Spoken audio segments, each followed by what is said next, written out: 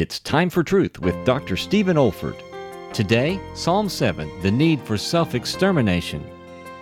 So often that which provokes others to accuse us, and therefore slander us, is that which is selfish in us, or sinful in us.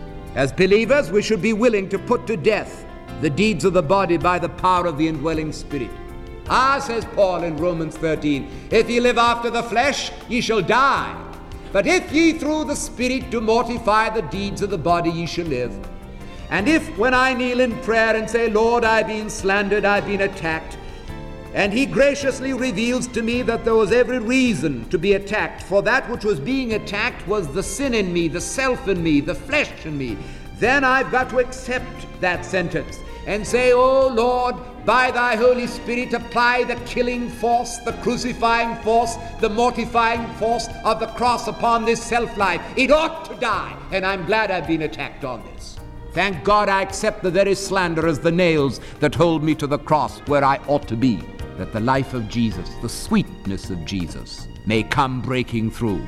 This is David Olford.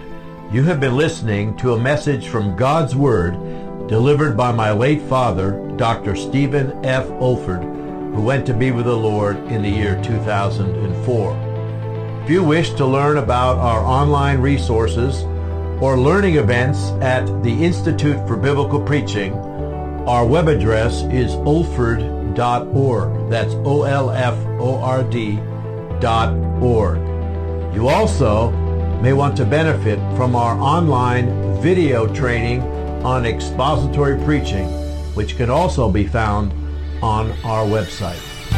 Thank you so much for listening.